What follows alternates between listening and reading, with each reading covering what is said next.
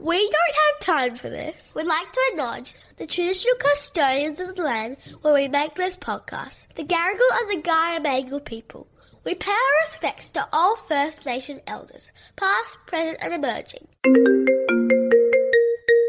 Hey, Bestie. You know what I don't have time for? Oh my God, I love this podcast so much, you guys. Hey, Revs. Hi, Jen. My name's Sarah. Do you know what I don't have time for this week? Imposter syndrome. Toddler sickness. What do I do with that? Thank you. Hello and welcome to Bestie Hotline. Bring, bring. I'm your host, Kate Reeves, along with my co-host, Gemma Peanut. It's Friday. It is. We're on the road. We are. But it doesn't mean we stop plucking lemonade from the tree of lemons.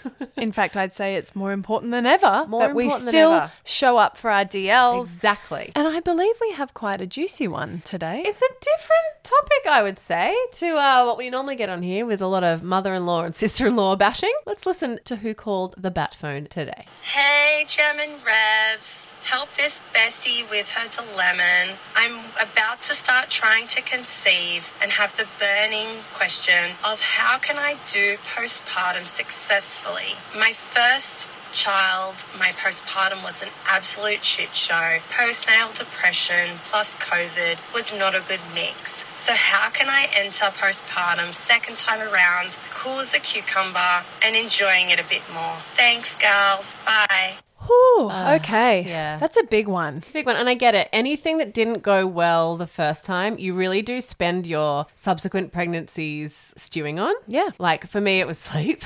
Yep. You know, by the time I was pregnant with Teddy, Isla still didn't sleep. And I was like, what am I going to do? What am I going to do with two who don't sleep and hates the car and hates the bath and hates the pram? Well, Teddy was a completely different baby and we didn't have those issues with him. But I totally get it. Like if you had postnatal depression and went into lockdown, oh, Nightmare. that's one thing that probably won't happen this time. But better not, Revs. There probably won't be a global pandemic and a lockdown, which will definitely help anyone who went through postpartum through that period. I mean, anyone who went through anything hard during that period, shout out to you because it just made even things that would be, you know, slightly difficult, extra difficult. See, I went into the pandemic with a newborn. Yep. And again, my whole experience with Iggy was completely different Yeah. from Rafa. Something I want to say to our DL is she uses the word successful, which I think needs a bit of a reframe. Sure. Like, how can I do postpartum successfully? Yeah. I would change it to say, how can I be better prepared Sure. for postpartum? Yeah. Because while she struggled with postnatal depression, which is awful.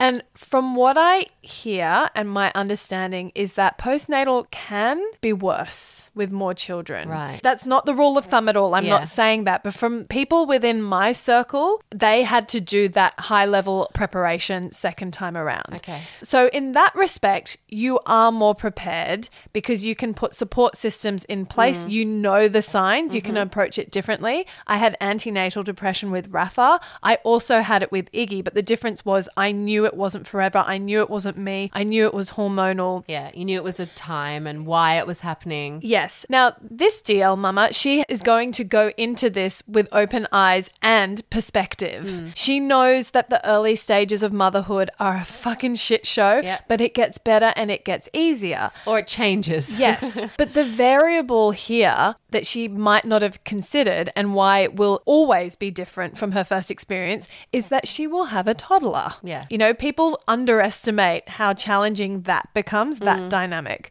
But in terms of being better prepared, let's use that as a phrase. I think there are a few things that you can do. There are a few obvious things. Now, I don't know where our DL is at financially or where she prioritizes spending. A huge game changer that I've heard about from a lot of recent new mums is a postpartum doula.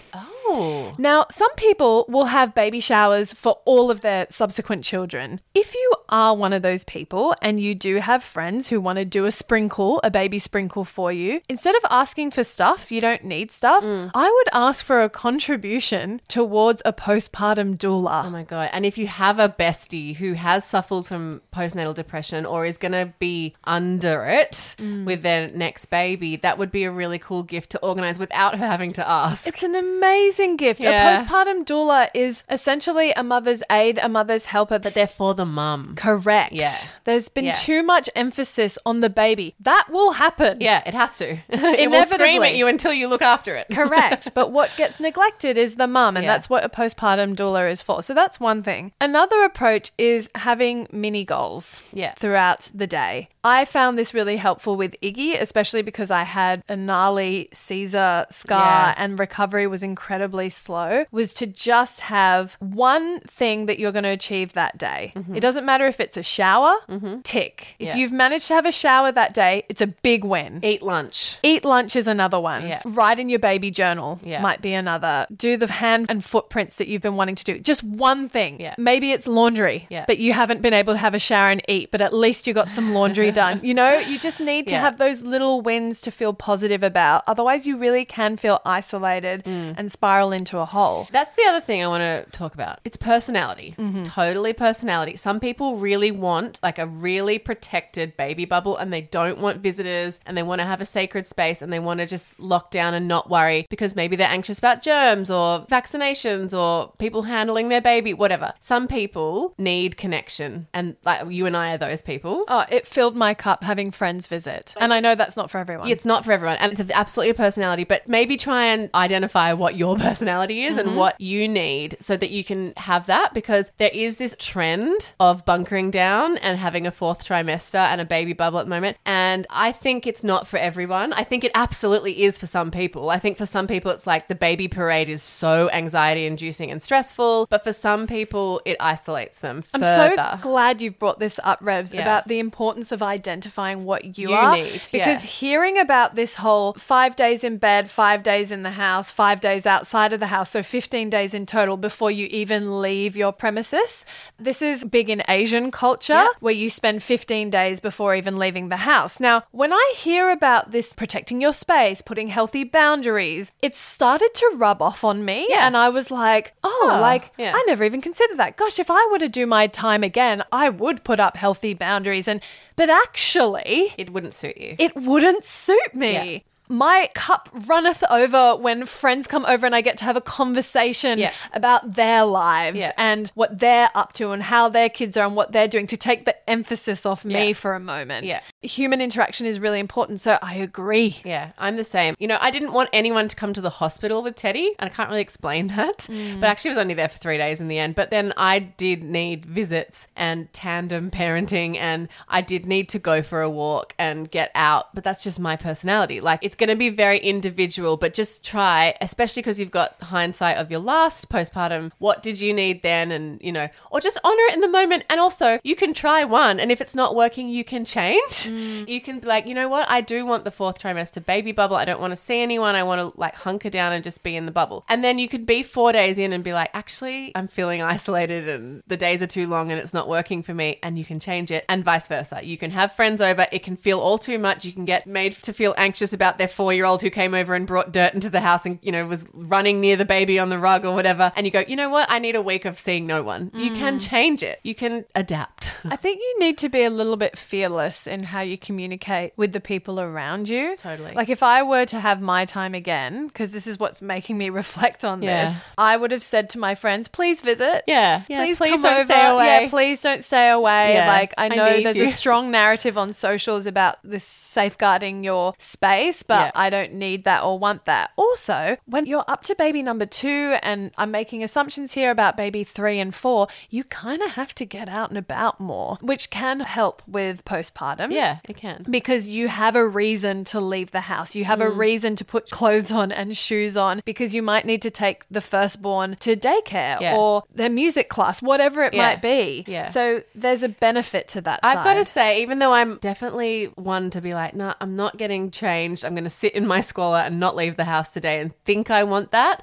When I am forced to get out. And that's why I found, I think, postpartum with Teddy lots more enjoyable, because I was forced to get dressed and get Isla to daycare. And then I would get a coffee on the way home and walk with the pram, and I would have fresh air. And I don't know, it did help me, even though I wasn't good at giving myself that when I was forced to. I actually found a big benefit, you know? And sometimes you might need to alert your friends or your inner circle, please force me out for a little walk around the block. Yeah. I might resist it, but just help me, remind me that it is the best thing for my mental health. Totally. And, you know, every day is going to be different. And just like everything changes the minute you get a hang of it, you know, you might need a different thing week to week. So I think trying to be open, maybe. Yes. You know, like maybe just open to whatever you need that day. And yeah, communication, it's so hard because you're so tired. Yeah. And, you know, sometimes it can feel like the hardest thing in the world to just state your needs. Really? Oh, but like if you do it to your partner or your support person or your mum or your sister or bestie down the road or whatever it is, like, yeah. Or even your bestie overseas online, you know. I've got 2 friends overseas and the timing is so optimal when you have a newborn, right? Because You're it's up in the night. They're at work on their lunch break and you're up in the night feeding and like, you know, so just those little things that can fall into place are really, really good. The other thing, bestie, is you know a lot more this time. Not just about you, but about the baby. Yeah, I think she's underestimating the difference in confidence Yeah. she will have with managing a child second time around. The first time, everything's new. And you think you're stuck in every phase forever. You go, this is my life now. What weighed on me heavily was like, oh my God, who sent me home with this child and made me fully responsible to know. keep them alive? Like, How are they letting this happen? that was the kind of anxiety I lived with every day, where I was stressed about her breathing. It was exhausting. Second time around, the confidence is soothing. Yeah. It's like riding a bike. It all comes back. But just to temper your expectations, you know, Revs and I have a girlfriend whose firstborn was a really cruisy, easy baby. Secondborn had colic. Yeah. And that came with a whole host of its own challenges Yeah. and difficulties that she wasn't prepared for. Yeah. So it's about being as prepared as you can with the knowingness that you also need to be open. Can I just have a moment for our type A girlies? We are both type A. Yes. In fact, I thank the universe for giving me 2 completely different children every day, because it has shaken so much type A out of me, you know? And then going through a divorce, I'm like, I'm half cured of being a control freak, you know? This is the thing about parenting. It really suits people who are go with the flow. I'm not saying it's easy for them. It's not easy for anyone. But I think if you're a go with the flow, lackadaisical, you know, more open, adjustable person, parenting is easier to take on as a personality. Oh my God, I'm trying to be really careful because I don't want to say parenting's hard for these people and not these people. You know what I'm saying? If you're type A and controlling, like us, parenting is one of the fucking hardest adjustments you'll ever go through, because you can think you're in control. And when they get older, sure, you can be more in control. You can't control a baby. You can't control what kind of baby they're going to be. You can do all the best laid plans in the world and the universe will just laugh at you. You know, it's like you have to surrender at some point and you will get there in your own time. I'm not saying just surrender from day one, because that just might not be possible. But type A control freaks, parenting, it's a combo. I think it's one of the biggest falls from grace for type A personalities having a kid. I learned enormous lessons in surrender. Yeah. But what I do love, which is very much by design, is that they start off as a tiny little baby slug that doesn't move, and you slowly catch up and adapt with all the seasons and all the changes that come. It's so funny with your second kid how you put them down and they don't move and you really notice it, because you now have this toddler or whatever that's like everywhere around the house, and you put the other baby down and you're like, it's hard not to make this one my favorite right now. This one stays put. And it's such an alarming juxtaposition between where they start, like you say, as a little slug, and where they get to. And and the forever narrative that pops up is where we go, what did we do with all that time with our firstborn, where we thought everything was so unbearably hard. And then you have your second kid and you're like, oh my God, the newborn is so much easier than the toddler. So my mate Becky is about to have her third. Amazing. And she is someone who's really, really good at knowing her personality. personality and like diagnosing what she needs. Because I said to her, hey, like, what do you need with this baby? Like, what do you like? Do you like to bubble down and like not see anyone and have things just left at the door? Or do you want visitors? Like what? She's like, oh, babe, can you come to the hospital and can you bring me a coffee? The coffee is so shit at the hospital and they don't let you walk across with the baby, which is ridiculous because if I was in the public system, I'd be, I was like, I will be there with a hot coffee. Amazing. And it's just inspiring to me when people know what they want in this and they can communicate it like you said. It's a practice though. Yeah. And I reckon give it a go. Give it a go. Like practice asking for your needs Yeah. before you find yourself in the moment. And as Revsy said, you can adapt, you can pivot. You're allowed to change your mind. Sure are. Don't tell Rafa that. Don't tell Rafa. She will weaponize that shit against you. Oh, for all our heavily pregnant DLs who are about to get into their first baby, second, third, fourth, wherever they're at. Gosh, like, good on you. I'm so done. I'm never going back there again. But you've got this. You've got this. We love you, DLs. We love you guys. Have a wonderful Friday. Yeah, and a good weekend. Yes, love the weekend ahead. Hope you've got some good things planned. And as always, we'll be back in your ears bright and early on Tuesday morning. See you then. Bye-bye. Bye.